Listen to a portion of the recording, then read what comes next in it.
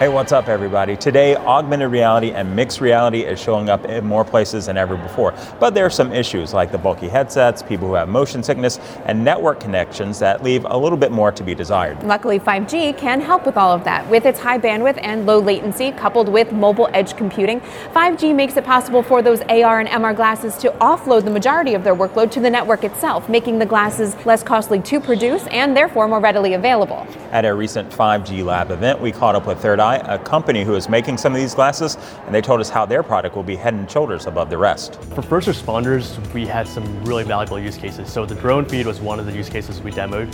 We also demoed live remote help, so someone could be wearing these glasses and someone could see exactly what they see and provide them live AR help, so they can be hands-free and get a lot of training really quickly.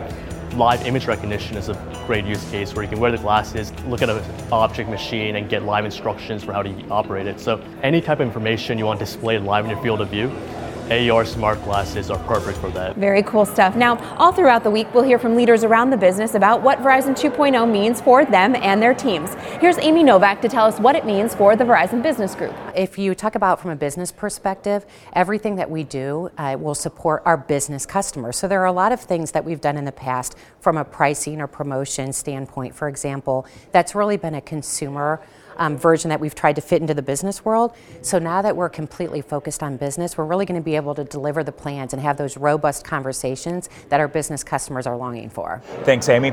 For this month's Accessory Buzz, it's all about the power of sound. With an awesome deal on the JBL Charge 4 speaker, it's got 2 base radiators and 20 hours of battery life, plus you can sync 2 devices to it at the same time. April also brings great deals on the Mophie Charge Power Station Wireless and Verizon's 5-port charging hub. As always, all the details are on the web. Well, that'll do it for us today. Have a great day, everyone. Until next time, you're up to speed.